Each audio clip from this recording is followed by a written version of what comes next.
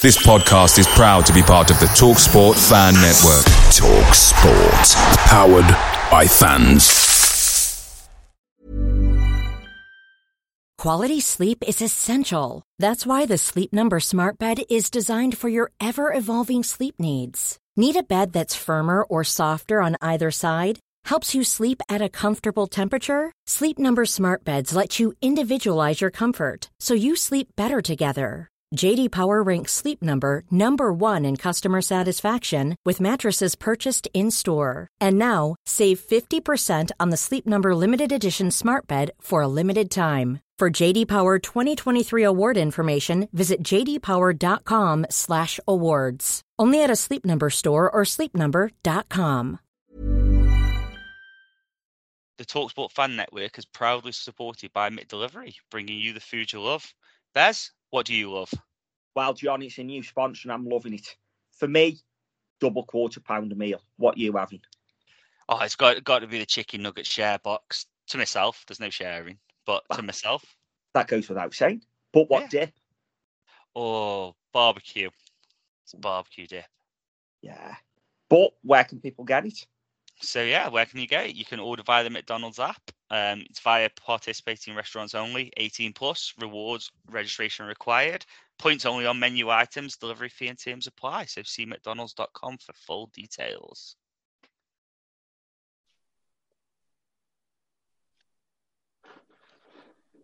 Yeah. Welcome to the Ale and Vale podcast. It is Friday the 23rd of June. We're getting ready for the players come back for pre-season. But before they do, we've got a special and we're joined by a special man. It's Tom Amos. How's the carpets going on, Tom? Yeah, very well, mate. Very well, thank you. Busy, so I'm enjoying myself a wine. And, busy day. Have you had to do a bit today? You didn't finish at 11 o'clock? No, it was 4 o'clock. I've had to do gym matting today for the first time in 15 years of carpet fitting. I haven't got a clue what that is. No, not like rubber flooring in the gym. Oh, gym. And neither did I till I turned up today and watched the YouTube video on how it's done, and then. Yeah. I thought you meant you've made a map for a customer. I was going to say they won't get that for 6 months, will they? Cheeky bastard. No. But apart from that, we are joined by a special guest. We're joined by the goal-scoring machine while he was at Vale, Leon Constantine. How's it going, Leon? All good. Even better to be talking to you guys. So, yeah, pleasure. We'll pay you later for that. So... We've got you for about an hour, so Johnny can't be with us. So thanks for Johnny that's prepared the questions. He is on holiday, so have a good holiday, Johnny. I'm sure he'll be listening. Yeah, so if there's any questions, Leon, that you think are horrendous, it's not on me and Baz, it's on Johnny. Yeah, it's on Johnny. That's it. You throw him under a bus. Exactly. I'm going to throw him straight from the off. Yeah. He'd do the same to us. So let's kick in. We've got them all down here. So first one, and we have the same 3 questions for every guest. Start with, growing up, Leon, obviously you were a Cockney, I believe, down London way. What team did you support growing up? Arsenal. The Gunners. The Gunners, so mate. You kind of got the good bit of Arsenal then. Mate. Best days ever, but then there's obviously been some horrendous times, you know what I mean? But you stick through it. You know, as your team. I don't lose much sleep over it. End of the day, they're all on 150 grand a week. So what am I getting upset about when they don't perform or do things? So, you know, it is what it is. I'd always support them. We had a great season last season. Just didn't quite have the depth in squad to get it over the line. And I kind of felt for them towards the end because it did become a bit of a thing of the powerhouses then, didn't it? It becomes City could change 11 players and still have a world-class side. Well, Arsenal just couldn't quite. I said it from the beginning, though. If we keep our first 11 fit, which we did up until, you know, the business end kind of thing, then I think we could have won it. But, you know, losing Saliba, you saw how many goals we conceded without him in the team, you know, and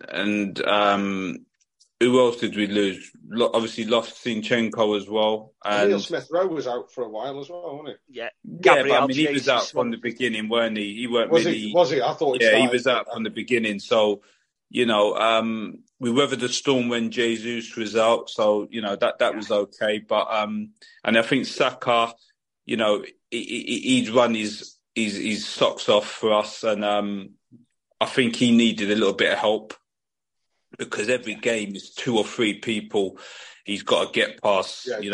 Doubling up, trebling up on him, weren't they? And it was just. I don't think he was getting. I don't think Ben White was overlapping as much as he was doing because I think he was even fatigued.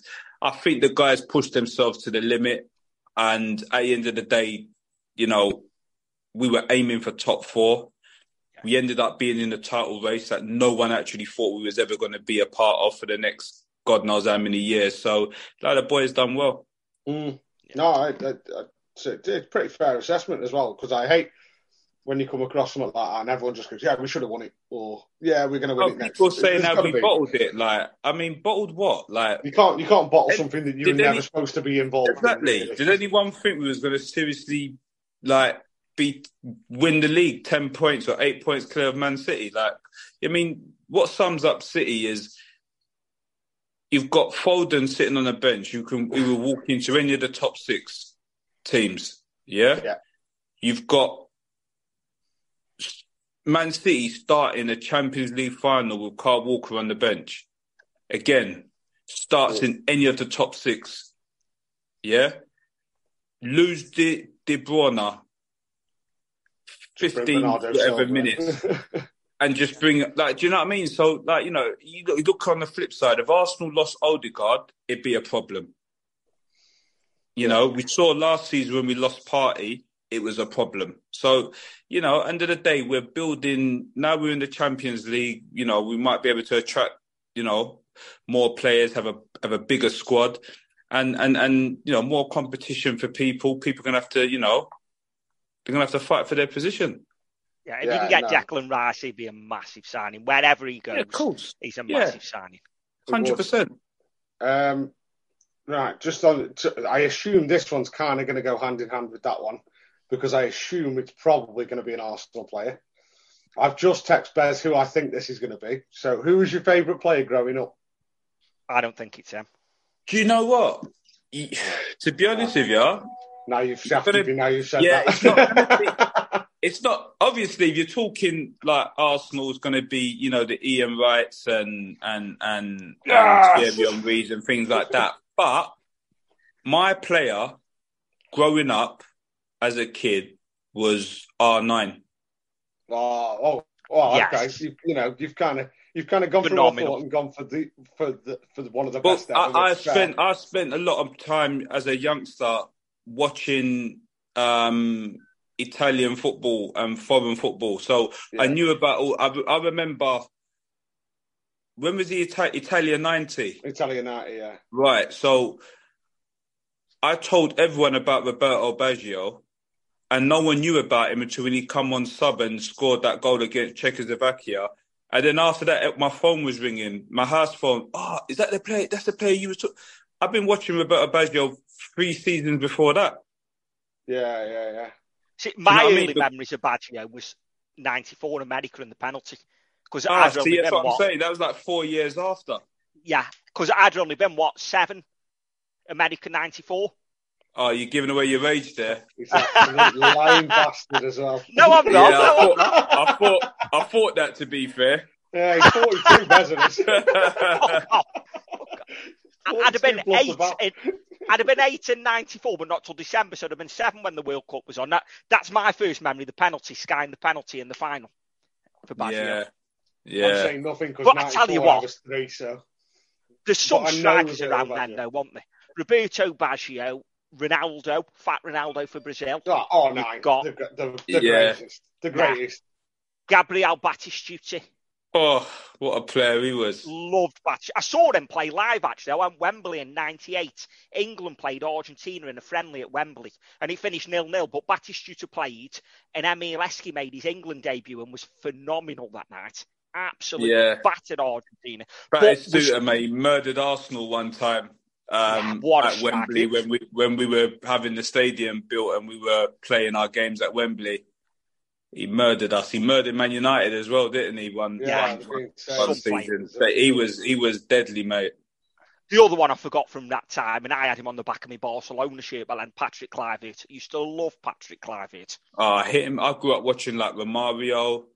I could tell you nearly every player. I remember Giovanni Lentini, anything to do with Italian football, because I was watching, when I was playing for Watford as a kid, the scout that scouted us, and we're still friends with him to this day, and he used to tell us, look, go to Carnaby Street at the West End, and you need to go and buy these videos called 110 Goals in the Italian Style. All right, and I remember they were seasons 88, 89, and no, it would have been before that. 87, 88, 88, 89. So I was seeing Roberto Baggio when he was playing for Fiorentina. Yeah. Him, Renato, Busso, all of those kind of, the team, the Italian league was like the strongest league in the world at that time. Every team could hurt you. You know, was there always a focus on attacking players for you? Yeah, was there a bit of an all over? It was an all over thing because obviously, people say, Maradona won the league for Napoli. Yeah, no, he was the icing on the cake. But people forget they had Alemão, the Brazilian legend. They had Di Napoli, Giovanni. They had Careca, one of the best strikers to come out of Brazil. Who else did they have? Zola was banging on the door there. People forget. And then obviously add Maradona on top of all of that. Well, yeah. Do you know what I mean? It's a bit tasty there, isn't it? Yeah, but AC Milan, you should, I was watching Maldini, Baresi, Tassotti, all of those guys. There's a guy called Donadoni, a very underrated player. He's one of the best wingers to ever play in Italy. You had Savicevic, who played for, was it Torino? I can't remember. He played for Milan in the end after, but seriously, I used to know all the players in that league. Yeah. And we're still on the getting to know you question. So last one, and this is one of the favourites, a player that you just had an irrational dislike to. So for instance, some Vale fans would go Luke Rodgers, because we've had that he was always offside, and although he was a good player, for some reason they just never took to him. Is there a player that you think everyone rated and you just never took to? Not so much who you played with, just worldwide. No, not who you played with. Mine's anyone. Kylian Mbappe. Oh, God, that's a... Yeah, we ask everyone this, and it's always a good one. Like Johnny, who normally comes on, was Adam Yates, because Johnny tried to play right. I'll tell you one who I didn't really rate, and he was used to get really good... I'd say maybe Tony Dinning. Ooh. Yeah. Okay. I can see that, because with Tony Dinning, do you know why I say that as well? Because he did me dirty on a situation, because I just come to Vale, obviously scored the winner in the cup. Somewhere along the line, it must have been early days, because we went to Huddersfield and I hit 2. Huddersfield away. And then 3-0 over Christmas when it was about -6. They were near the top of the league. We were near the bottom. Yeah, right. So I scored 2, and then we got a penalty. Oh, does he not give you the pen? And no, he told me he was the penalty taker.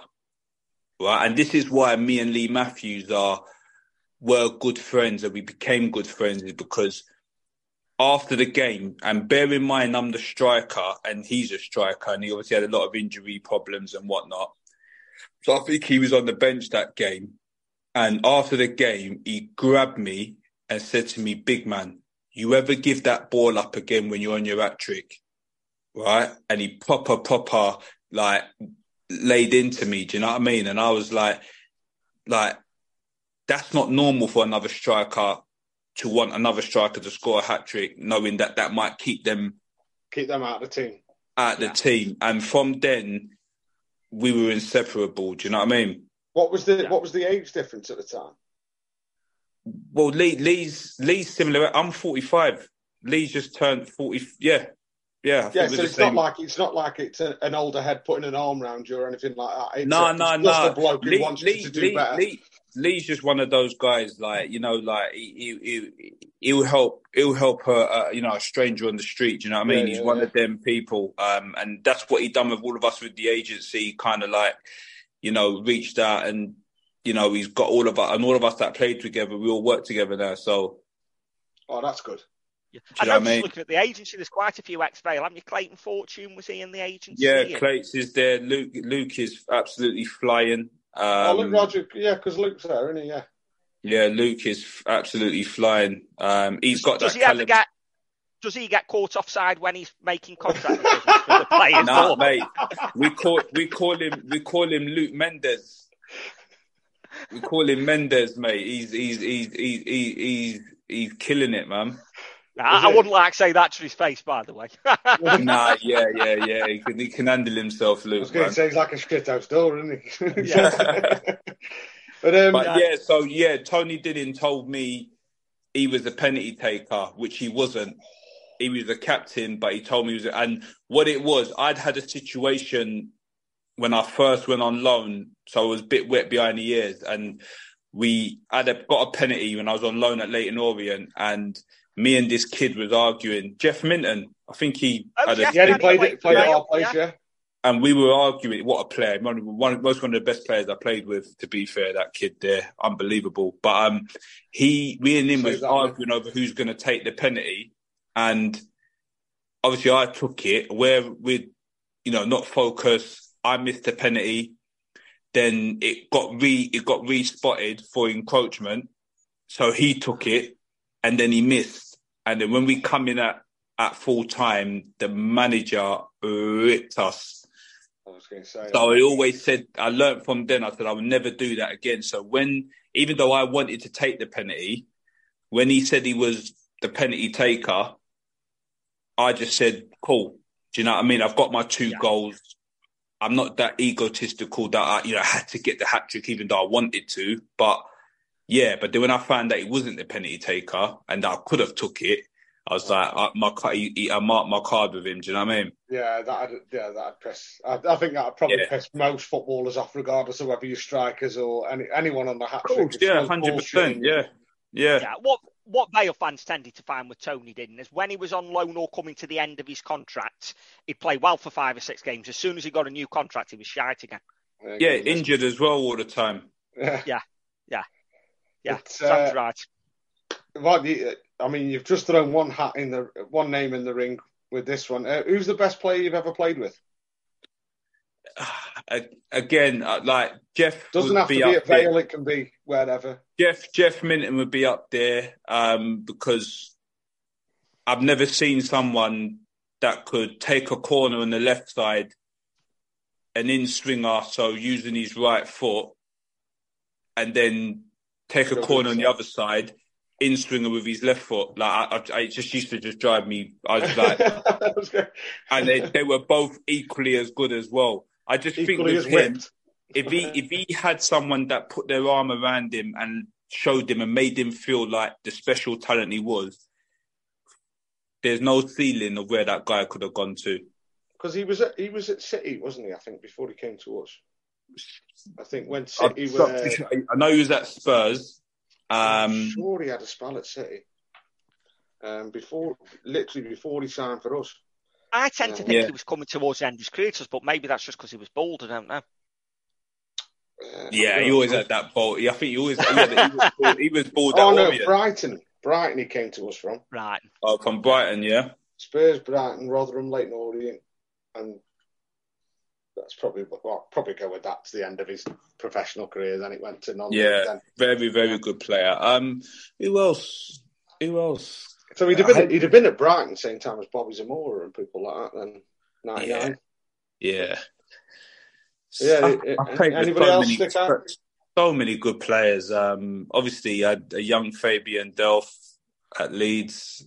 No, you could just see this kid was going to go where he was going to go to. He almost strikes me as like, apart from the obvious, like your Phil Fodens, your massive elites, he almost strikes me as like the last of the smaller players who get away with coming through, kind of thing. You don't tend to see players who are 5'7", 5'8" coming through as much now into the Premier League, do you? They're all they are quite big, aren't they? They're all 5'10" minimum. He's a fiery one, man. He can handle himself, you know. I think you saw that with Harry Kane when he put a boot into him, and do you know what I mean? Was you know, he was up for it, you know what I mean? So very good player, good professional, and good guy, do you know what I mean?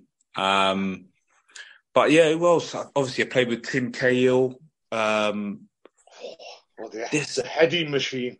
Yeah, I'll be honest. I think that there isn't many players I've seen go for a header and think he's either going to head the ball or he's just going to break someone's skull because he just flies in that mate, he was phenomenal. Phenomenal. But yeah. I mean, it's a hard question. I've played with so many good players, man. Yeah. Well, you know? The natural follow-on. Best player you've played against?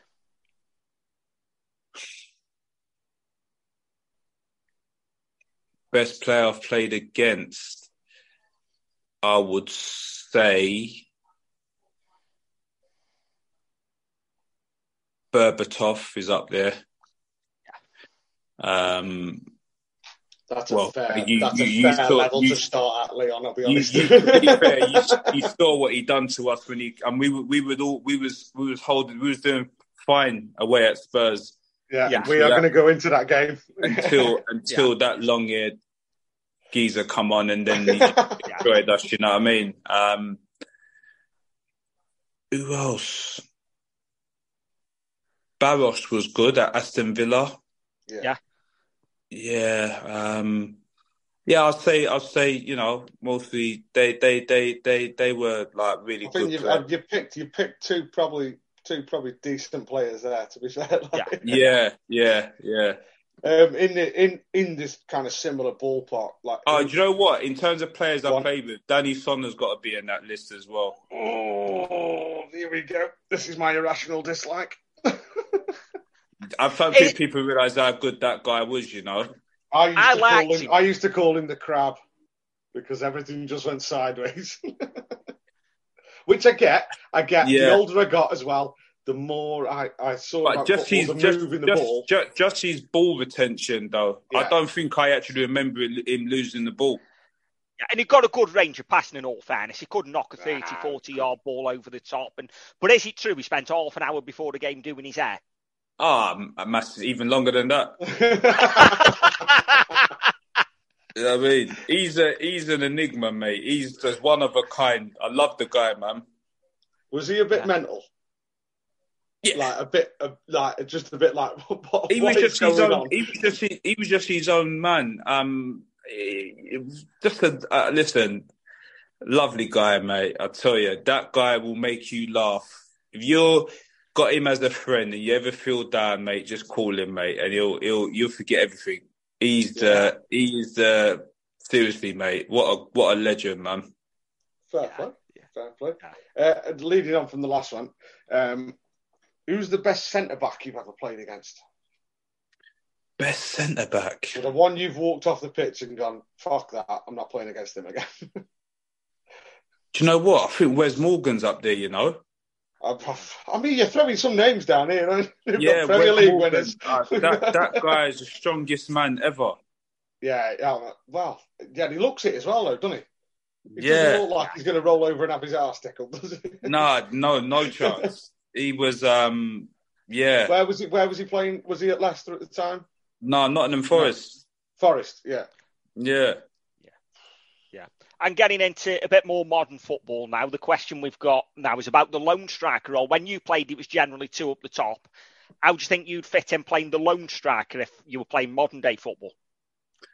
Would it suit you, or do you prefer that two up the top and let play I'm not someone? too sure, because I think for me, my biggest asset was just moving around. I never liked to be just down the middle. I like to drift out. I used to like to drift out wide and make my run off. I think because I used to be a winger back in the day, I used to like to drift out, and I think I used to see Henri do it a lot. He used to drift out and then come off his shape. I did that for Southend and hit 25 goals off the back of that, just making clever runs off my shape. Do you know what I mean? Because we had like a front three. But yeah, I think I do like a two up front, and I think that's why Soji, as much as I don't think he was the greatest player in the world, he complemented me. Yeah. Because, like I said, he done all the hustle. He would do all the hustle and bustle, you know, the stuff. I went into fighting with defenders, and I always fancied myself as a footballer, like in terms of, you know, the ball to my feet and being intelligent with the ball. Do you know what I mean? He done all the hustle and bustle and occupied defenders, which allowed me the space to do what I done best. So I would definitely say he complemented. And I think whenever I've played in a two up front, you know, I remember playing with Akinfenwa again. We just was so good together. Let him do the hustle and bustle. Yeah, and you're kind of, but don't get it twisted though. Around him, then, haven't you? Akinfenwa and Soji completely like Akinfenwa was a baller. Like, it stuck, didn't it? If it do you know what I mean? He could hold up a bank. Like, he was good. Like, he was very, very good. But on top of that as well, he was strong. And people forget how quick he was.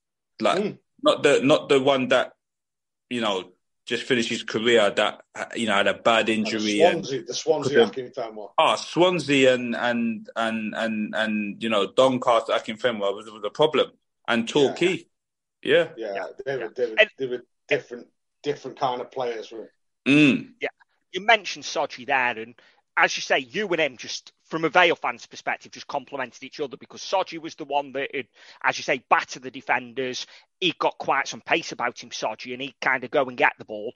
And you just always seem to be in the right place. And I seem to remember we went Rotherham away and Soji scored 4, and he just had one of them games where everything went in. And then the week after, he couldn't hit a barn door, and I seem to remember him having one. He shot. It was going towards the corner flag, ended up landing at your feet, and you just directed it in. And it just seemed that you've got a good understanding. Let me tell you what sums up the way the commentators and everything was. So in that game, that was against Chesterfield. Yeah. Right? And when he mishit that shot and it fell to me, they, on the commentator, said, and a well-timed pass to Leon Constantine. I remember it now. He was shooting. I remember thinking to myself, are you guys winding me up? Not in a million years.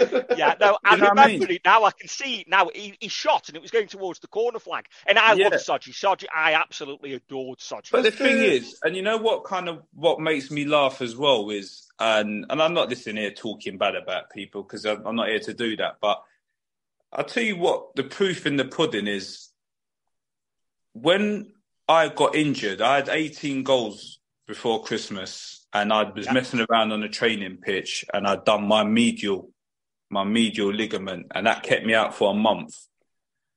Right?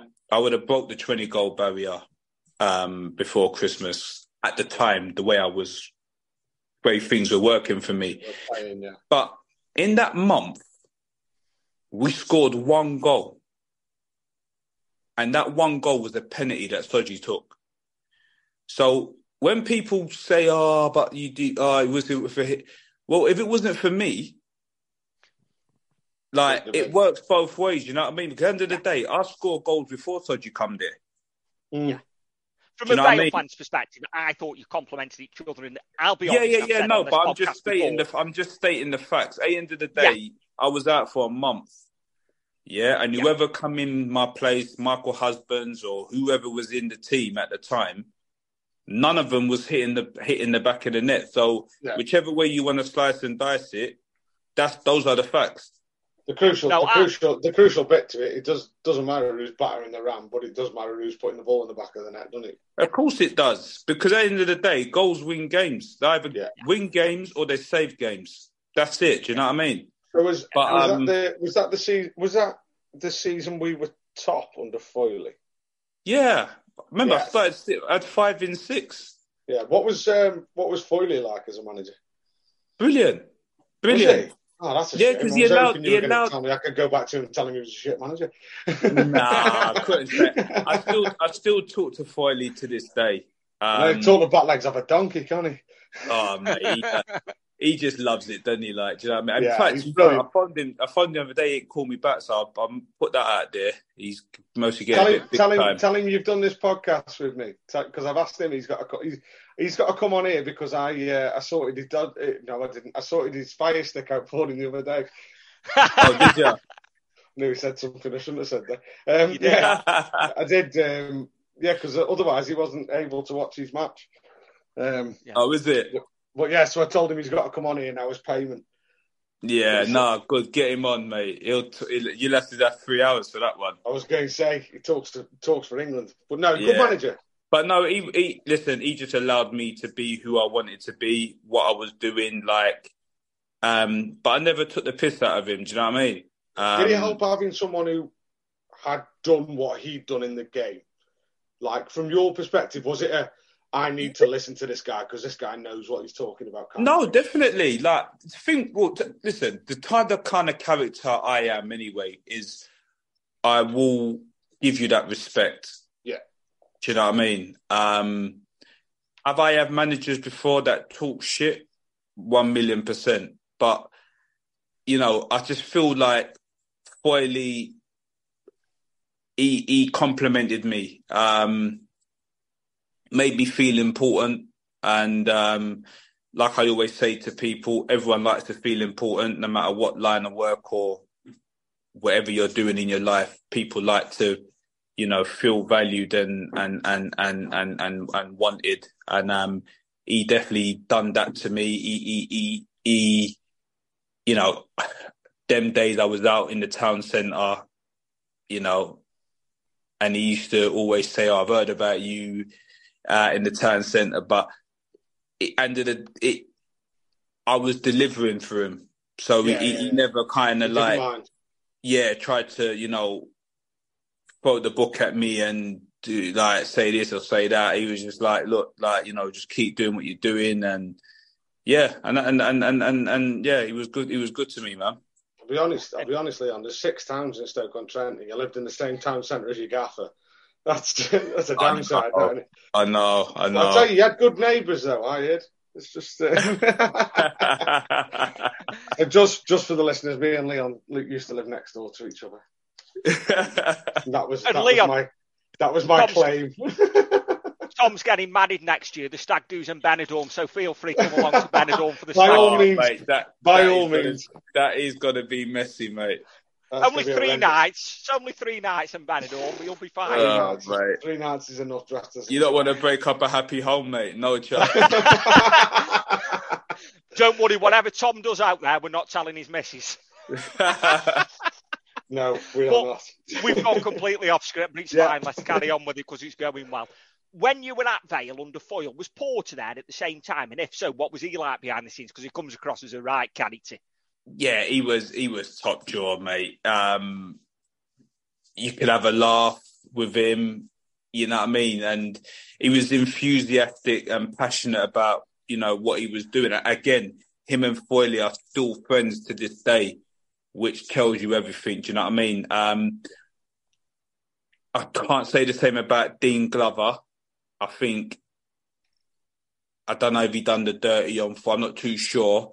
But he was okay with me. Again, there was no one at the club really that was, I could say that was kind of like a bad egg really. Everyone was okay, you know what I mean? They were good days there, really good days. A good mixture of people kind of thing. Well, we all got on, it was me, Clayton, Lee Matthews, Craig James, then we took the little, Joe Craig Cardle. James was a little bit wild, wasn't he? Yeah. Joe Anion, you know, all of those boys, like, it was just a really, really, really, Danny Sonner, Michael Husbands. We had a good set of guys, you know, we'd all go for food and things like that. They were good days. Yeah. Who was the biggest joker in the dressing room out of that lot? Because there's some characters there. Well, Danny Sonner, definitely up there. Craig James, like, mate, he is hilarious. What a good player. He's left foot. Man. I'll be honest. I tried to convince my dad when we signed him he was a good player, and my dad was having none of it. And I said, well, I'll tell you what, just give him this one home game. And as he came out the tunnel, he fell over the pitch. And I thought, well, that's not a great start, is it? Really? Trying to convince someone they've got a wonderful left foot, and he tripped just a little bit from the tunnel when it goes to the pitch, a little step up onto the pitch. And he literally stacked it over there. And I was like, mate, he used to find me. He could find me anywhere on that pitch, mate. If he was athletic and more mobile, you know, again, I've seen him in training. Like, you know, there was a cone over there. You know, people talking about Paul Scholes and the Ronaldo story about him hitting the tree. Like, Craigsy could do that. Yeah, land a ball. He could do that all day long. He just seemed to have something in his head where if he snapped, he was going to get sent off. He'd just go through someone. Yeah, massively. He's a madman. Like, you know, we was all out in Ibiza. These are the stories we want. Yeah, we was out in Ibiza for Lee's stag, and again, like it's like 35 lads over there, and you know what I mean. Billy Painter, Luke, Clay, all of us are there, and this boy's gone and lost his passport and just stayed in Ibiza. Right, do you know what I mean? He's just a madman in the world. Yeah, he's just crazy. How long did he stay for? Did he miss pre-season? I think I've never seen him since. He was there for a few days until he can get everything sorted, but just like crazy, mate. The guy's on another level, man. But I love him. Makes me laugh. Yeah, brilliant. Go on, then, Tom. Get us back on track. I'm just trying to find out where we are now. We're there. How did you get into football? Was it via an academy or were you scouted? Well, I was in academy from grassroots. I got scouted by Watford, and I got scouted by Arsenal first, and I was absolutely buzzing. Yeah, but then we never heard back. Two or three of us got scouted by Arsenal. We was all in, because our Sunday team was really good.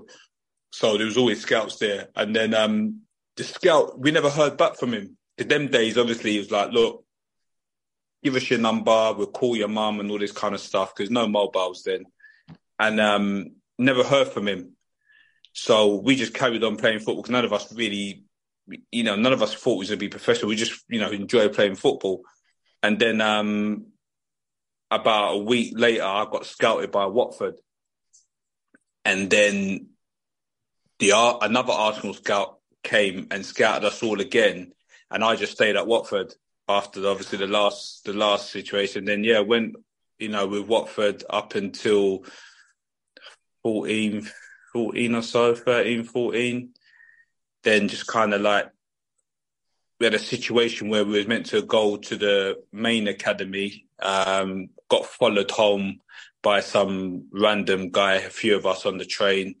Obviously, as you do, you go home, you tell your mum. Your mum said, boy, you're not going back there again. So that was it. Never went there. And then went to Crystal Palace because, again, when I went to another Sunday team, one of the old coaches ended up being a scout at Palace.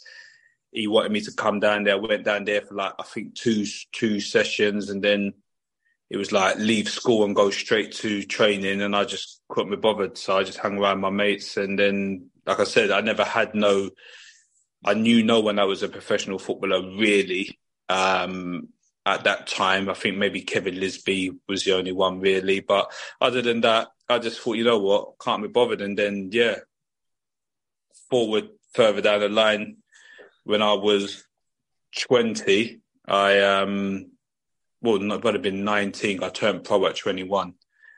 Found a Saturday team. Left my job at Marks and Spencer's. Thought I'd go and find a Saturday team. Hopefully play there until when I finish my degree. And then in one season, got scouted by Charlton again. Went in there, done really well. First season in the Premier League. They said, "Look, you've come in and you've embarrassed all of our first team defenders." Like I was leaving them on the floor, like in training and things like that. And like that's how comes I'm good friends with like the John Fortunes, Chris Powell, Jason Yule, and all of them, because that was the squad then. And then because I'd done really well down there, they said, "Look, we need someone that's going to keep us in the Premier League." And obviously, I just come from grassroots, but they put me in touch with Millwall because I'd played well against Millwall in a little trial game. And then Millwall invited me in. I was meant to go on trial for 2 weeks, and they signed me after a week. Wow. And then, so how long were you at Millwall for a bit? 2 years. I was at Millwall with Neil Harris. Did you have a couple of loans in that time? I went to Partick Thistle up in Scotland, went to Leyton Orient. Bloody hell, that's not a loan, that's a move away, isn't it? Yeah, literally, like, do you know what I mean? How old were you then? I would have been 21. So that's 21, a big decision. 22. That's a big decision for a kid, isn't it? Again, but you know what? It was just, like I said, for me, I'm going there to play football, so it never bothered me. I'm not like, you see these kids now, like, they want to and pick, and people say like, "Oh, how come you have so many clubs, journeyman?" I don't look at myself as a journeyman. I look at myself as that's 19 clubs that wanted me to play for their team, that saw something in me. Obviously, once you get there and then manager wants to change the way you play and whatever else happens or what comes with it, that's completely different. But at the time, especially in them days, there was no Y Scout and things like that. People came and watched you play and said, "We want you in my team." So for me, I look at it that way. I don't look at it as being like a journeyman or anything like that.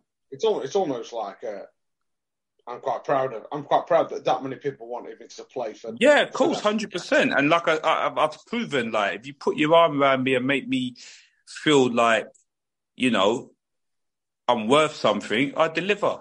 Do you know what I mean? Like under the Southend, 25 my first season, that was my first breakout season at Southend. Was it on a non-contract basis? Non-contract at first. I went in there on a non-contract, and within a month, I was the top goal scorer. And they still had me on this non-contract. So at the time, I said, "Look, I'm not actually getting paid." So I was getting late payments coming out of my bank. Like literally was driving from Tottenham to Southend every day, not getting expenses or anything like that. It was a joke, really. And then I said, "Look, I can't afford to come here no more." And then I'm top goal scorer. Exactly. And then that very same evening or the next day, I can't remember, they stuck me on £500 a week. So it's like they were trying to like get blood out of a stone, basically. But I look at Southend.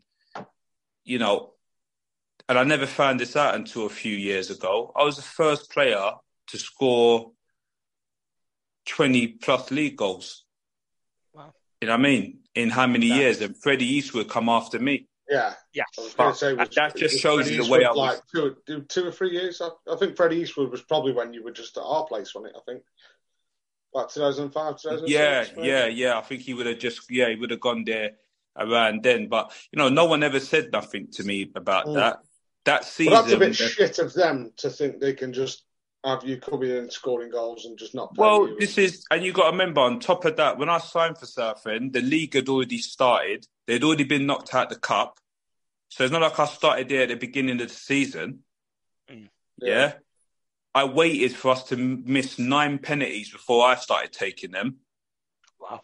Yeah, that's some record. And then on top of that as well, the manager that brought me in when he got the sack, and then they brought back Dave Webb, who's like a dinosaur, and he played the players that he knew. And then Steve Tilson took the job. I sat on the bench for 10 games.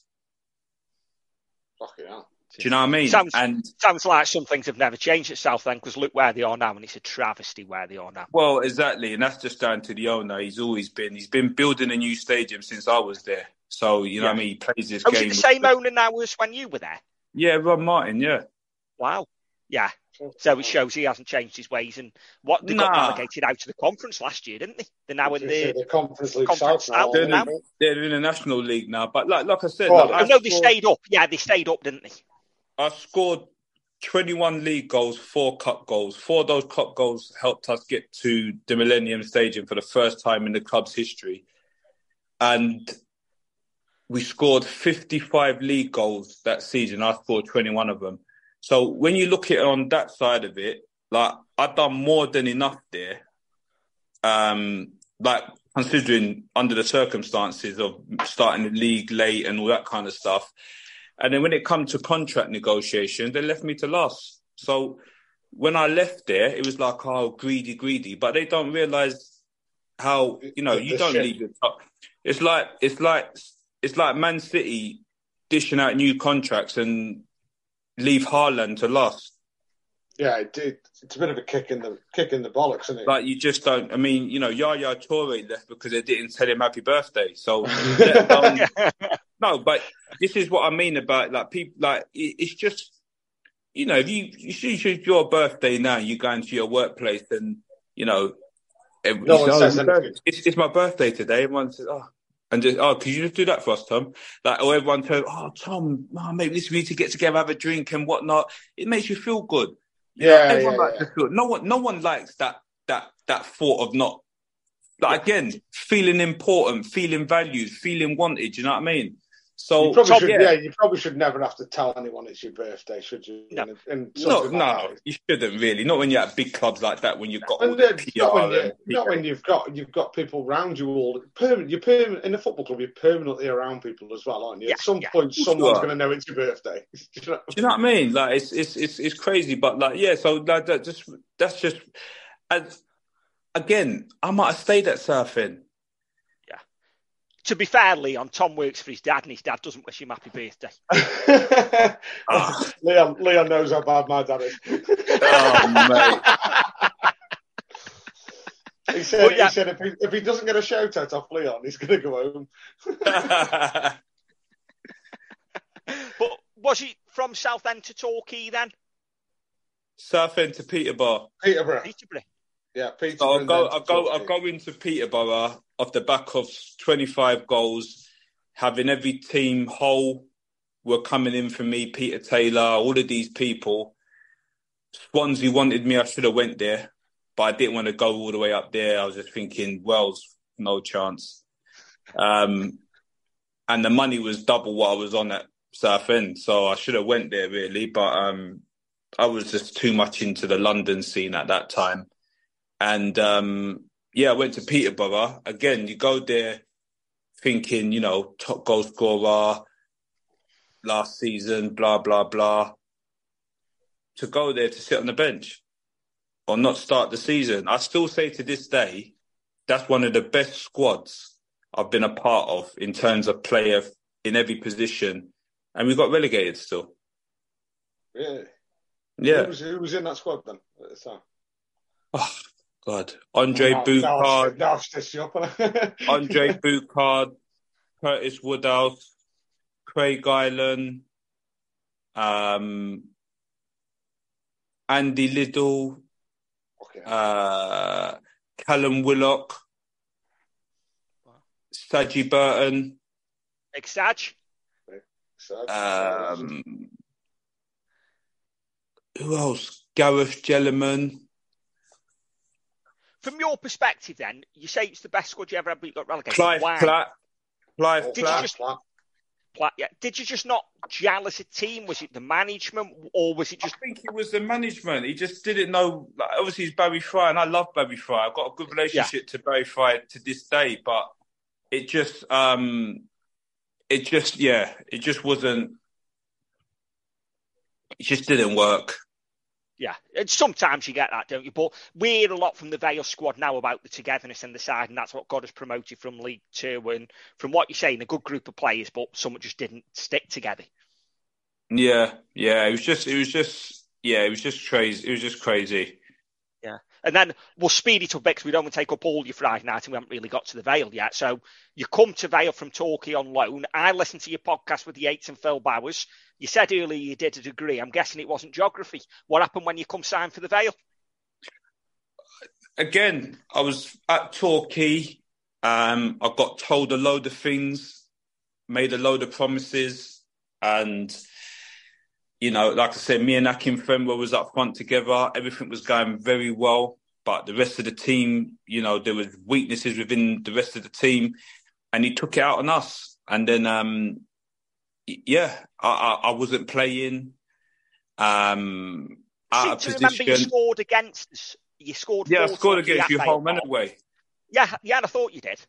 Yeah, home and away, and it's funny. I was talking to Foyley about that, and I said, "Is that the reason why you kind of come in for me?" And he said, "I didn't remember that you scored against us home and away." I said, "Yeah, I did." But I got into a dispute with the manager, and I just said to him, like, literally, I don't want to be here no more. Put me on the transfer list. I want out of here. And he tried to resolve it, and I was like, I don't want to be here. And then went on the list, and then I got a call to say, Port Vale, come in. And I remember just packed all my bags as much as I could get into the back of my car, jumped on the motorway, and headed to Vale, and got there just in time to sign before the 12 o'clock deadline. Am I right in saying, if I remember right from the podcast with Yates and Bowers, you took the wrong turning off the M6? Yeah, I ended up near Birmingham. Yeah, and had to turn back. I was following instructions on a bit of paper and driving at 100 miles an hour, so that wasn't the cleverest thing to do. But literally. The kids listening won't realise this is the days before you got sat navs on your phone and sat navs built into your car. There was no sat nav or Google app and all that kind of stuff. There was none of that going around. So I got there, and then I was meant to go to sleep because I was shattered. I'd been on the road since 5 or 6 in the morning, and then I got there, and then they put me in a hotel, but the adrenaline's going in it, so I couldn't sleep. And I turned up at the game. I was thinking, I'm going to be absolutely shattered. I'm going to be shit this game. But then it just worked out for me. Ended up scoring the winner. Met all my teammates in the dressing room, so I couldn't remember anyone's name when I was on the pitch.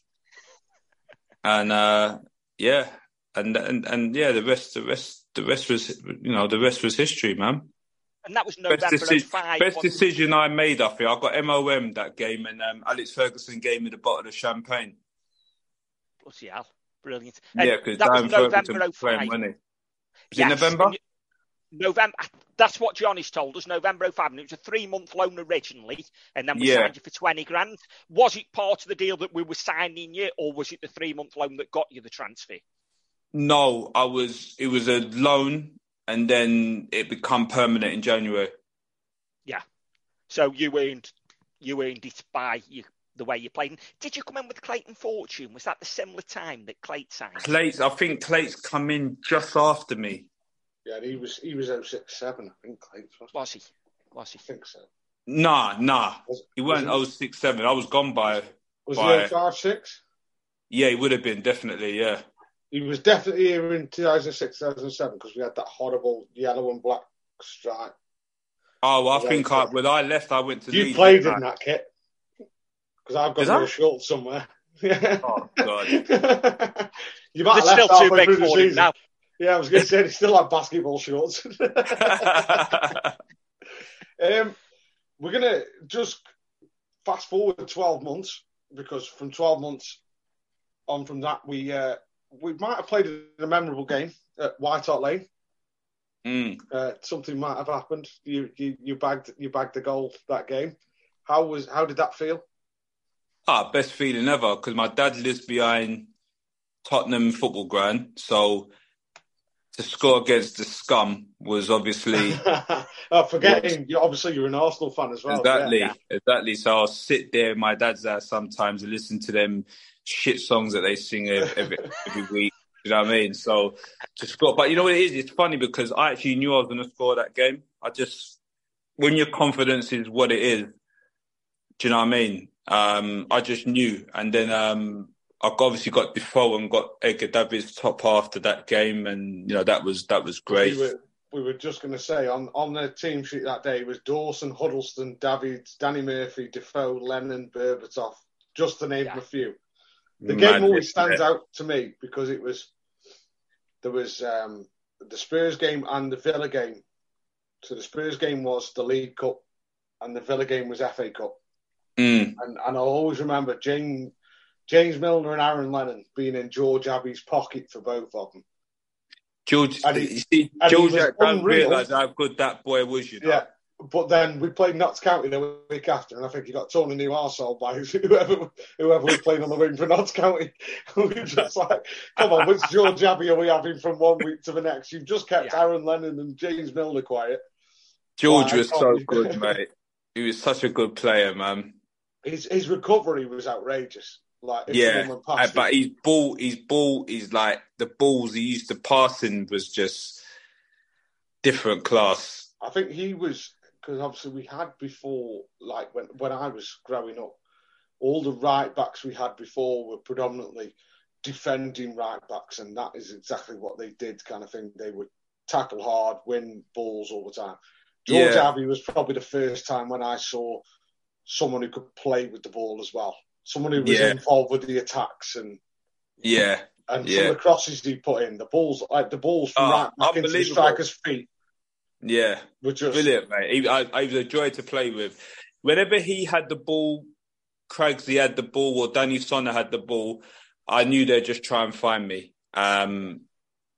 That's when I come alive, you know what I mean? Because I'd like, you know what, these guys are going to give me the ball to my feet, not up by my neck or, balls where you're just like chasing lost causes. Do you know what I mean?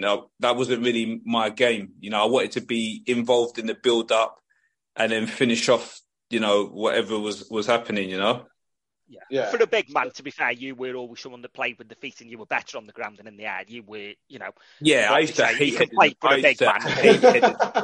You weren't a target man. You were a footballer. I used to hate it. And you know what it is? Because of my height, everyone wanted you to just be the header.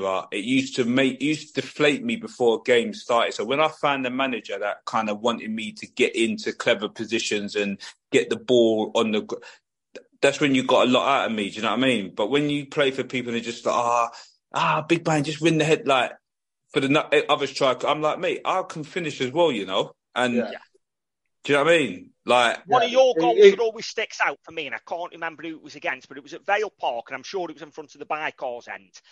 And you beat the last man, and you just seemed to get away from him because you got long legs, and you just got away. Goalie come out, and you just dinked it over him.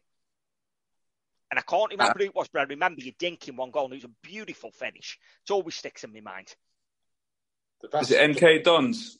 Could have been. You got away from the defender, and there was no catching you once you'd gone away. The goalie come out, dived, and just dinked it over him, and proper striker's finish. Yeah. I used to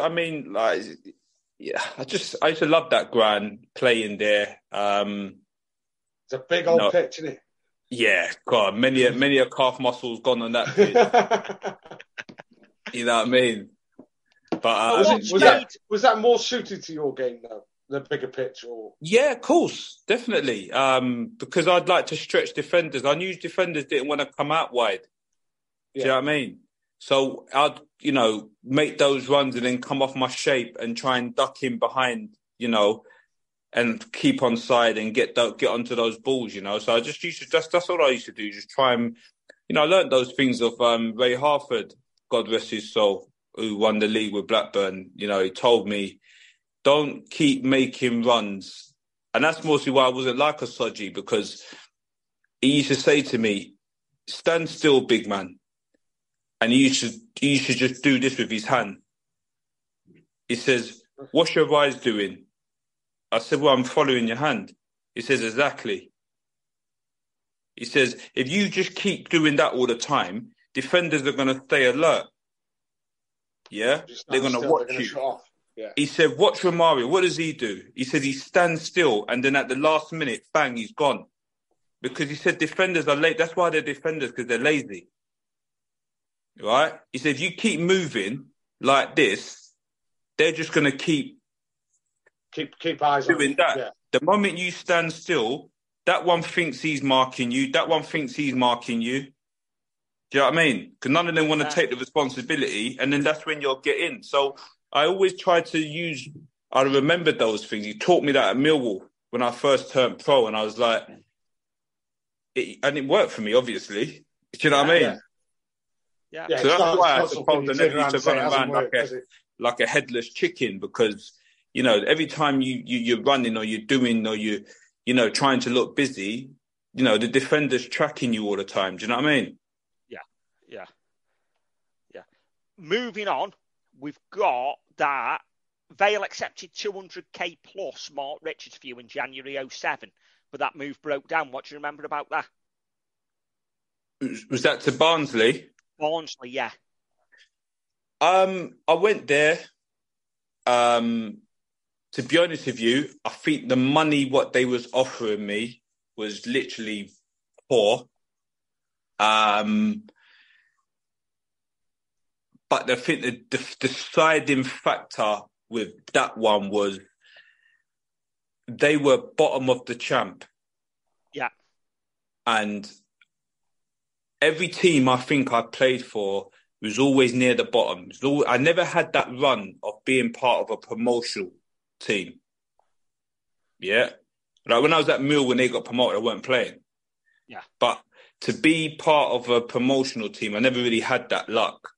So I just said to myself, look, I'm up on the 3 at the end of the season.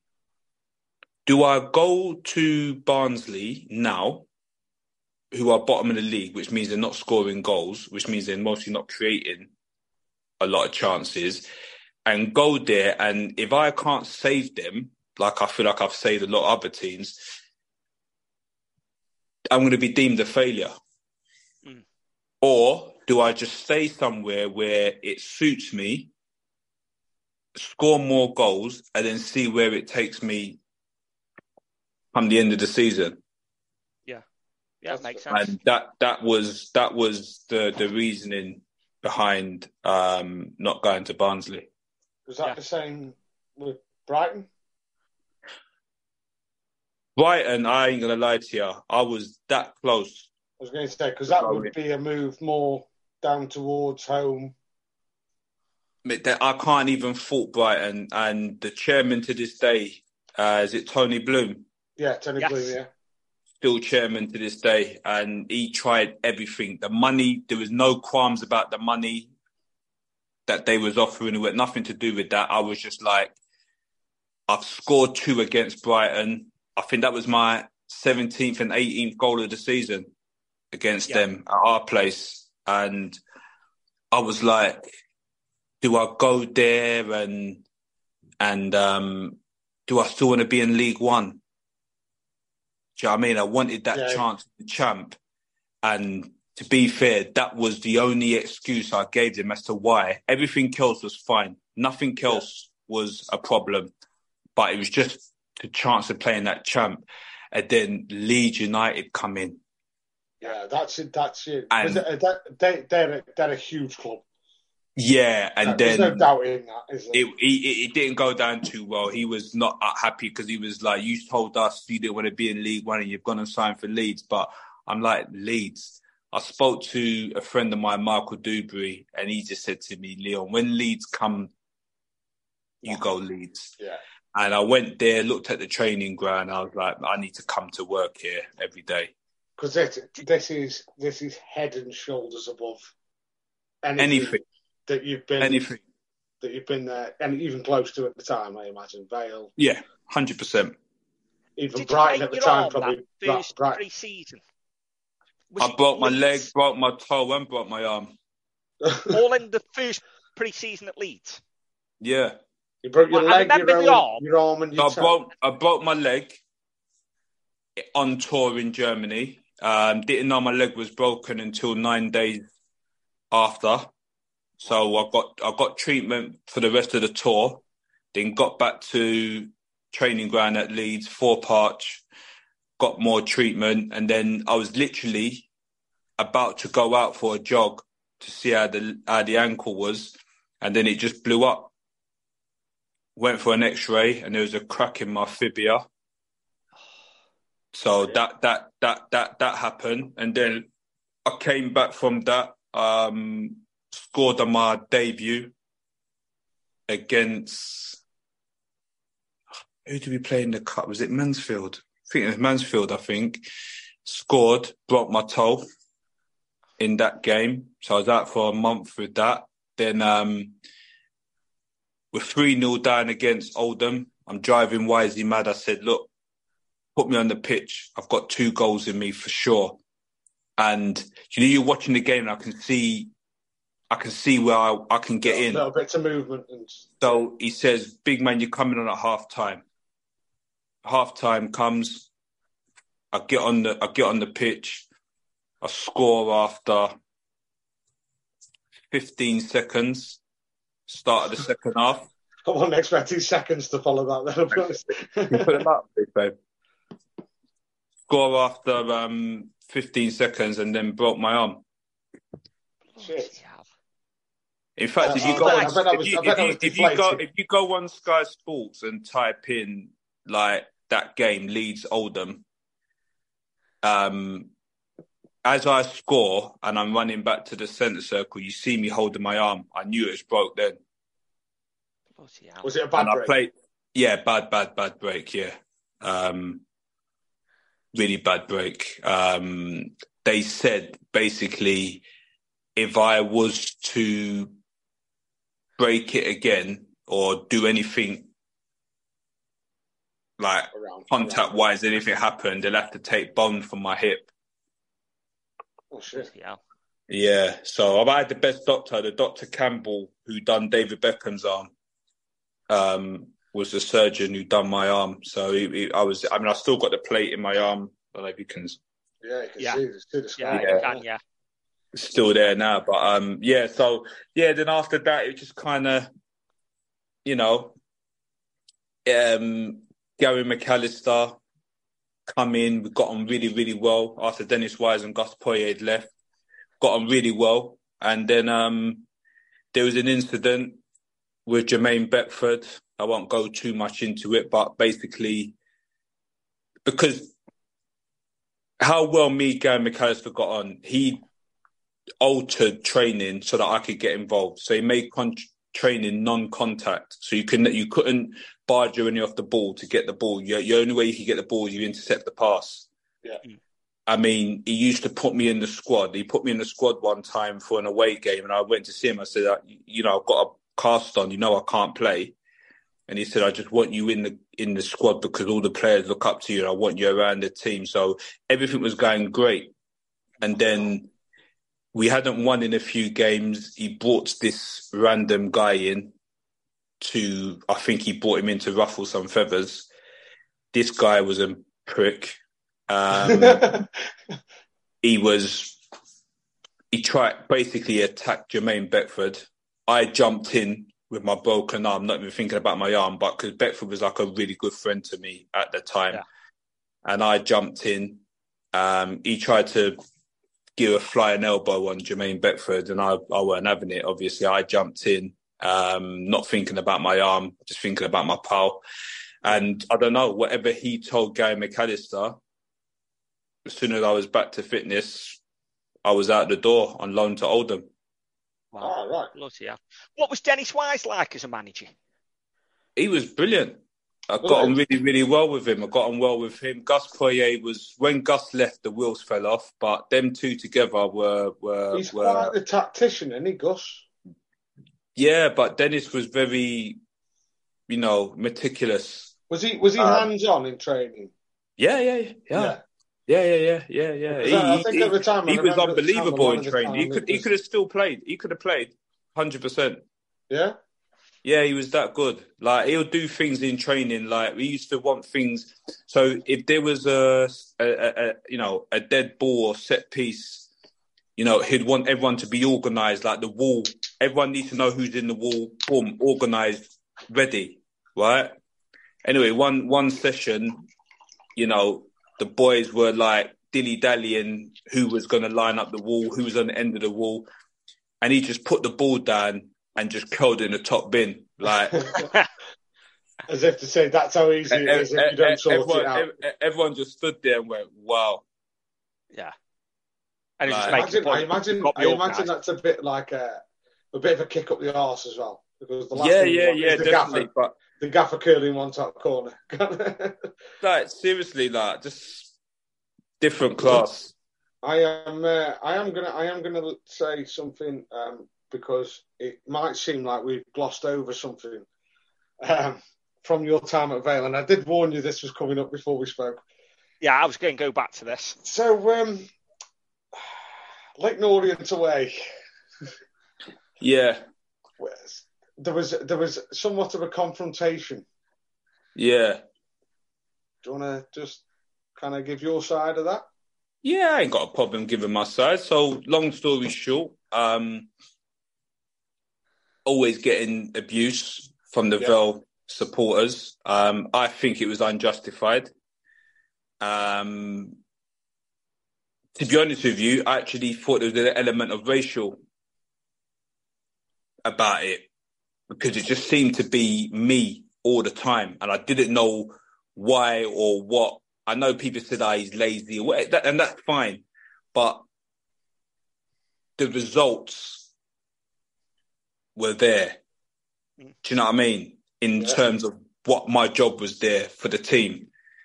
I never ever got, hung out to dry by my teammates in a sense where they would say, he isn't doing anything, or he's lazy. I never had none of that. So none of my teammates who were on the pitch with me ever used to dig me out for not working back or putting 100% effort in. So I just used to think, what game are these guys watching? Yeah. Do you know what I mean? I understand. It's sometimes difficult for the different perspective of people who play the game and people who watch the game, and that kind of side of it. And I think for people who watch the game, it's always horrible when somebody says, "Oh, you've never played the game, you don't know." But then equally at the same time, it's probably just as justified for people who are playing the game to say, "Well, you aren't in my position, you can't say." Yeah, well, the thing is, I just feel like there was players in the team that clearly let the team down on numerous occasions and never, ever got the abuse that I got. Do you know what I mean? And that's not me mentioning no names or throwing people under the bus, but there were plenty of games where we were winning and we've lost. Do you know what I mean? Through fault of others. Through the fault of others, and they never got what I got. And yeah, I agree with you, because I know some people that's not played the game, but their knowledge on the game is very well up there. And yeah, so like I said, you've heard people talk about Eden Hazard saying he was the worst trainer at Chelsea, but just on the match day he would just turn into an actual phenomenon. Do you know what I mean? I've never had that said about me. No one said, he doesn't put the work in trade. Like, I love football. Do you know what I mean? I've never been at the back of the running. I'm always been near the top. Like, do you know what I mean? So it's not like I was, I've got a lazy running style. That's different. But I'm not a lazy footballer. I make clever decisions and I make educated decisions. Well, you've just outlined something where someone's told you to not keep running all the time. Well, yeah, exactly. Do you know what I mean? And I always thought myself as being a good player in terms of, holding up the ball and bringing people in and things like that. Do you know what I mean? And, I would run in behind. A lot of my goals come in from running in behind. But then again, a lot of my goals come from me coming off my shape. I think I scored a goal against Chesterfield and I come off my shape. The one where you bent it top corner because it was the one. Yeah, bent it in. I think Danny Whittaker put me through. I think it put us top of the league, I think. I think, we did after that game. Do you know what I mean? After about 5 games, we were top of the league. Yeah. So, I scored different, then I scored poachers' goals where, something might fall for you in the 6-yard bang and score. Do you know what I mean? So, if you look at my goals I scored for Southend, I had plenty of goals outside the box. I scored goals from anywhere. So, I never really understood it. So, when that situation happened, And we're away at Leyton Orient, it's my old club and everything like that. I've already hit 2 against them, beginning of the season, I think, yeah, because it was first game of the season we had them. And, I just didn't understand why I was getting this stick. So I think I lost my head a little bit. But I think what really, really made me lose my head is that I had my family in the crowd. Yeah. Yeah. And as this guy was abusing me, I looked at him to say, mate, what? Like, I looked at him and I said, what are you going to, like, you're not going to do nothing. So what are you saying? And as I did that, my older brother, who was in the crowd, came from behind and kneed him, right? And then he shit his pants. So obviously I thought, are they going to jump on my brother? Yeah. Now I'm thinking, well, if they put a hand on any of my family members, it's literally going to go off. Yeah. Yeah, because I'm not going to have that now. No, exactly. You know what I mean? Not over a football performance anyway. Exactly, yeah. So that was the reason why I kind of went the way I went. That's fair. I mean, I think that's quite fair. Yeah. Fair. Yeah, because the guy, he was giving it all of that, but he obviously didn't realise that I had my family in that part of the crowd as well. My brother obviously saw what he saw and just come from behind the geezer and just kind of, I think he just kind of, he kind of kneed him and shoved him forward. And then the guys looked back and he mostly saw and thought, oh shit, that could be Leon. And then he shit himself. But then I was thinking, well, this guy might be in there with his mates. So is he going to think he can maybe, attack my brother? Yeah. And then I'm literally, I will jump into the crowd and do what I've got to do. So yeah, no, that's fair. That's fair. Yeah. You're all right. I do think there was a small minority. I don't know if it felt like a small minority at the time, but it probably was, of Vale fans that perhaps didn't appreciate you. They didn't. And I never got it because I always said your job was to put the ball in the back of the net. And I've said it on this podcast over the last 3 years when we've done it. Your job, Leon Constantine, Port Vale striker, was to score goals. And you had players around you that gave you the opportunity to score and you were a goal scorer. And I never quite got some of the stick that you got. So, but Vale fans have always got a boo boy. Every season there's a boo boy. And I don't get it, but you were the boo boy. And I suppose every football club, their fans have probably got a boo boy. It's probably not just Port Vale, but I never got why it was you. Yeah, no, I didn't as well. I've looked at, I think it's like, team of the week on how many occasions, player of the month for the league. It was uncalled for in my eyes. But, and I started to have a detachment from, I think the final nail in the coffin was the home game against Crewe. Every time I touched the ball, they booed. And I was like, nah. I said, I'm gone out of here, mate. Yeah. No chance. Yeah. And we've had some Vale fans' messages and they point to, and some remember it, some don't. There seems to be an incident, Crewe away. We were winning near the end and the ball went towards the corner flag. And some Vale fans say you didn't chase it down. You could have kept it in, then they went down the other end. No, that's the thing. I couldn't have kept it in. And I weren't chasing the ball for everyone to cheer. And it's like that, because I hate those players that chase balls, knowing the ball's going out, and they slide off the pitch. It's 5 yards out. and everyone's brilliant. I think it's a load of shit, in all honesty. Yeah. Do you know what I mean? I think you're kidding yourself, and you're kidding the public. I'm not here to kid the public. You know what I mean? Yeah, that's fair. And that's just that was just like, my thing, but, like you said, like I remember playing for Hereford. And again, the goalkeepers kicked the ball and I've watched from the goalkeepers kick how high a keeper's kick is. And I've watched the ball. I've brought it down like on a sixpence, literally like bang. I've turned my marker and I've sprayed like a 40-yard ball out to the winger, right? He's gone past his man. He's crossed it. It's just gone over my head. If I'd have got onto it, it would have been a chance Will to give a score. goal. But I did that bit of skill, and I was like, yeah, I can't wait. I'm in this game, yeah? Yeah.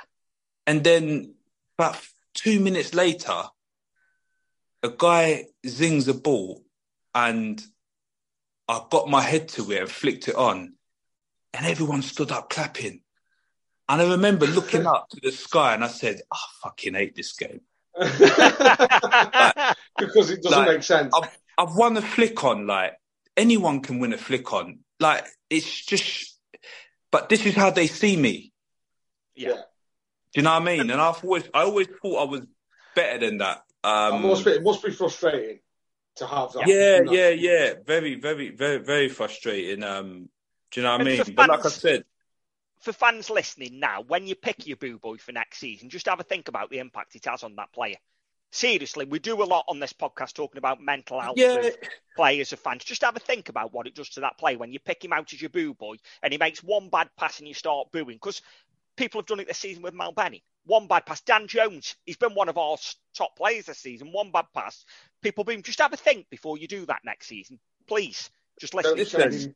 When these guys put on the shirt, they go out there to do the best for the club and for themselves. So, you know what I mean? And don't get me wrong, if someone's making the same mistake over and over again, I get it. That's the game. You're going to get people on your back. But no one goes out there to not... Do you know what I mean? Yeah. You know, and and don't get me wrong, like, if you wouldn't, that's the part and parcel. If you're going to be a footballer, you got to be big. Like, I was always big enough to take it. Do you know what I mean? You know? Yeah. But when I'm saying to you, like, I always knew I was going on to bigger and better things.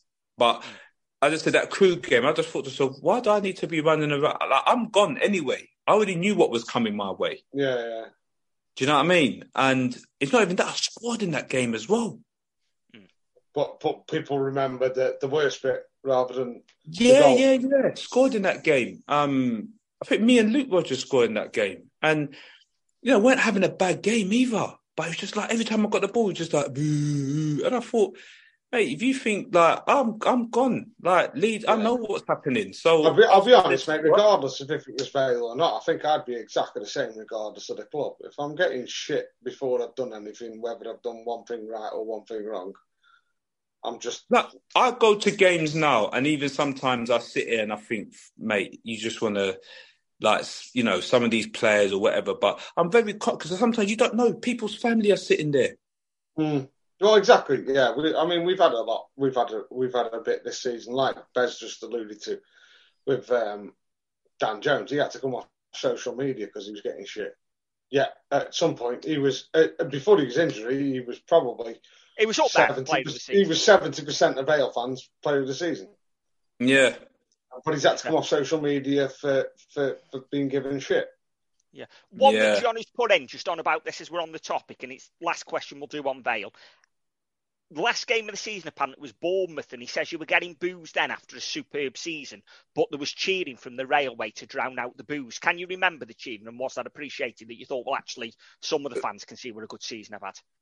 Like I said, I've always thought I've had a good rapport with the Vale supporters that were, like, do you know what I mean?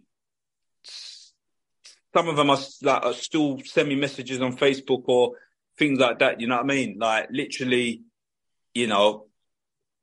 I've got no problems with that. And like I said, up until that game, really, I was very much happy. Do you know what I mean? Despite the minority, like a lot of the, when you scored and they make you feel good and things like that, and the signing autographs after and things like that. So it was just towards the end. I think that was kind of like my thing. I just thought, mate, But like I said, I think I scored two against Bournemouth away. Was it Bournemouth away? No, it says it the railway. So it was home last game of the season. Ah, can't remember that. No. I can't. Johnny's got a better memory than me. He's put it down. But you knew that it was a small minority and there was Vale fans still cheering for you still. Yeah, no, most of the time it was always a minority. I think that Crewe game, I'm sure it was Crewe, because I'd scored in that game. It was just that one where it kind of like, I was just like, wow, is this what it's come to? Yeah. I didn't know whether it's because I'd not signed a new deal or whatnot. I don't know. You know what I mean? But I think it was a bit of a different time then as well, when that was kind of the start of if players didn't sign a new deal at the end of the season, it became public knowledge before the end of the season that they didn't want to, and stuff like that, wasn't it? And now, obviously, I mean, we're in an era now where, Christ, you know what people have had for tea before. if they're signing a contract, you know what I mean? Yeah. But it's just, that was probably the start of and I think that maybe had something to do with the reaction. Because you think, like, when I started going, like, 95, 96, there was none of this knowing what was going to happen at the end of the season until the end of the season. Yeah, true, very true. And it all kind of comes to a bubble in the end, doesn't it? But there was one other question I just wanted to ask. I don't know whether this is going to be you blowing your own trumpet here or not. Scoring goals. Is it instinct or is it scoring goals? Is it instinct or is it taught? I think it's a bit of both. Because, like I always say, you could be in a game. I've had games sometimes where I'm hardly touching the ball. And I'm very much a player of confidence. I want to be involved. Like I told you before, I want to be involved in the build-up. I want to be involved, get low. Because every time you do a good touch, every time you do a good layoff, or anything you do that you're involved in, it gives you that little bit, right, you know what, it's coming. It's coming. Have a build-up towards it. But if that ball comes across the box in the 89th minute and you're not there to pull it away, or you're not focused to pull it away because you're worrying about the previous 89 minutes and you fluffed your lines, do you know what I mean? Yeah. That maybe the game's just not for you. So that's why the strikers get paid the most money, because, you can have a game where you're involved and you score a goal, or you can have a game where you're not the important factor of that overall game, but you could be the important factor of scoring. But you still scored a goal. Yeah. Yeah. Do you understand what I mean? So, and I think, on that side of it is the instinctive side. But then I've had games where I've said to myself the night before, if I go out wide and the ball comes to me, I'm turning, I'm going past that man, and I'm going for goal. Yeah. You know what I mean? And I think, like, you've outlined a little bit when you said, like, with regards to the Spurs game, and you said, I knew I was going to score because I wanted to score that much. I knew I was going to score. Yeah, I knew I was going to score. And the one thing I will say, and this I think not affecting my relationship with Soji at the time, but in that game, that Tottenham game, we had a chance to go 2-0 up. And I'll never forgive him for that, because I scored and I knew he was a bit, because of I was getting all the applause and accolades and whatnot. And it's weird because he was a fan's favourite, so it's not like the fans were. Yeah, it's not like he's going without kind of thing. Yeah, he was getting, like, his fair share, but you got to remember, I think he finished with 15, I finished with 27. So, I was light years ahead of him in the goal scoring department. But after I scored against Tottenham, the first one, there was an opportunity when the ball come to me and everyone swarmed towards me. I was on the halfway line and I touched it to him, and then I spun for him to just lay me straight back in. Yeah. And at that time, I'd already said to myself, one touch is going to have me in on goal. The second touch, I'm going around the keeper and I'm putting it in. And he didn't lay it off. I got such a little smile on my face, and to say, I'd have been the happiest human ever if that had happened. Oh, mate. Yeah. He didn't lay it off. And the reason why he didn't lay it off, because he didn't want me to have 2 in that game. Wow. You know what I mean? And I wanted you to have 2 in that game. Fucking hell, I've been sitting on the bus for 7 hours. Because at the end of the day, like, everyone wants to score goals, but I'm a team player. Yeah. Well, it's got to be the same way, hasn't it? He's got to say, look, I was a part of that, you know. And everyone will say, oh, that little layoff from Sojic, bang, there you go, put Leon in. Yeah. It sticks. You know, 1-0 was obviously tough, but 2-0, you know, we think we held on to 82 minutes. Yeah, you know, big boys on. I vaguely remember, was he good lad in goal? Yeah, good keeper he was. And he made an absolute worldie. I think Jermaine Defoe tried to chip him. And he went back and he dragged it off the line. Mate, Defoe was electric that night, though. I mean, Tom Huddleston, he was good, yeah. If it wasn't for good lad and some last ditch defending, I think we would have been 5 or 6. Like, do you know what I mean? Yeah. But end of the day, we was expecting that. We're away from home. The only thing I would say, what I didn't really agree with, and I'm not the only one that said this, and I've said to Foyley as well, you know, in person, the tactics after we scored, well, before the game, really, he didn't want us to chase the ball down until when they crossed the halfway line. And in my head, like I said, I look at it, they've got 2 hands, 2 feet, 2 arms. Like, they're not superhuman. Like, no, we're not expected to win the game there. Let's just go there and go through it. And we held back, and in my head, I just don't get it, because I always believe you can sit behind the ball. Them teams are going to score. They'll find a way to score. So what are you might as well just got, like, you look at what Leeds done when they went away to Man United. Was it about 67 minutes you scored? Yeah, it might have been, yeah. 65, 60. So we're asking ourselves an awful lot there to be able to sit and contain them for the best part. Probably half an hour, aren't we? Especially when the big boys come off the bench. Yeah, I was going to say, when you've got Huddleston, Defoe, you know, because did Aaron Lennon and there's like Huddleston came off the bench, didn't he? Because he scored the equaliser, which was a free kick that nobody touched. Did he come up? No, I think he started Huddleston. Did he? I thought he came off. Can't remember. No, he started. Berbatov come off the bench, didn't he? Come off the bench. Defoe started. Aaron Lennon come off the bench. Oh, I thought he started Aaron Lennon. No, see, and this is what I mean. I'll tell you what, I was 14 and still pissed, I'll be honest. They seriously brought on the big guns, you know what I mean? And then, you know, which we knew they was always going to do. Berbatov was off the bench. Lennon was off the bench. And is it Garley? Yeah, Garley come on off the bench, yeah. Yes. Yeah, Defoe started. Danny Murphy started. Steve Malbronk started. Michael Dawson, Tom Huddleston, Edgar David started that night. And then some younger lads.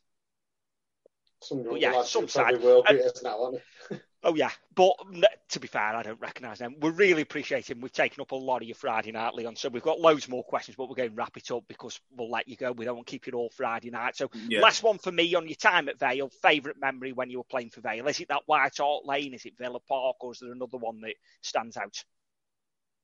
Yeah, I think White Hart Lane has to be up there. I think getting Edgar Davids top after the game, someone I watched growing up and admired, and for him to come up to me and, you know, say, you know, you're a good player. And it's just the way I got his top as well, because like I said, I thought I'd asked him for it before the game, but I'd also asked Clayton, who Jermaine Defoe's his god brother, to sort out me getting his top. So Defoe looked at me and said, yeah.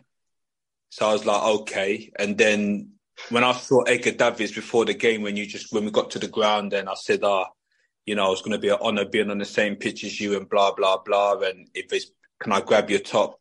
And he says, yeah, but the only thing is, can I have yours? And I was like, why do you want mine for? Like, he said, because I'm giving you mine, I want yours. I was like, no problem. And then during the game, somewhere in the exit of his mansion is a Leon Constantine top. Yeah, well, unless he used it as a doorstopper, maybe, I don't know. I believe it's Yeah. framed above his fireplace. Framed above his fireplace, so I believe. Side, I think. But no, so what happened with that one, everyone's asking him I can hear everyone during the game, once, we kind of knew he was going to lose the game, he was like, everyone's asking him, trying to use like, no, it's the big man's, the big man's. And then the final whistle goes, and I go to get the top, and he's like, like, do it off the pitch.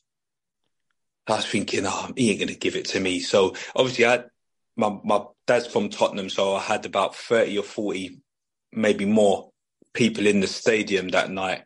So I'm clapping and waving to all my family. So I'm the last person to come off the pitch. And then Defoe is obviously come and give me his top just before he went off the pitch. So I've given him mine.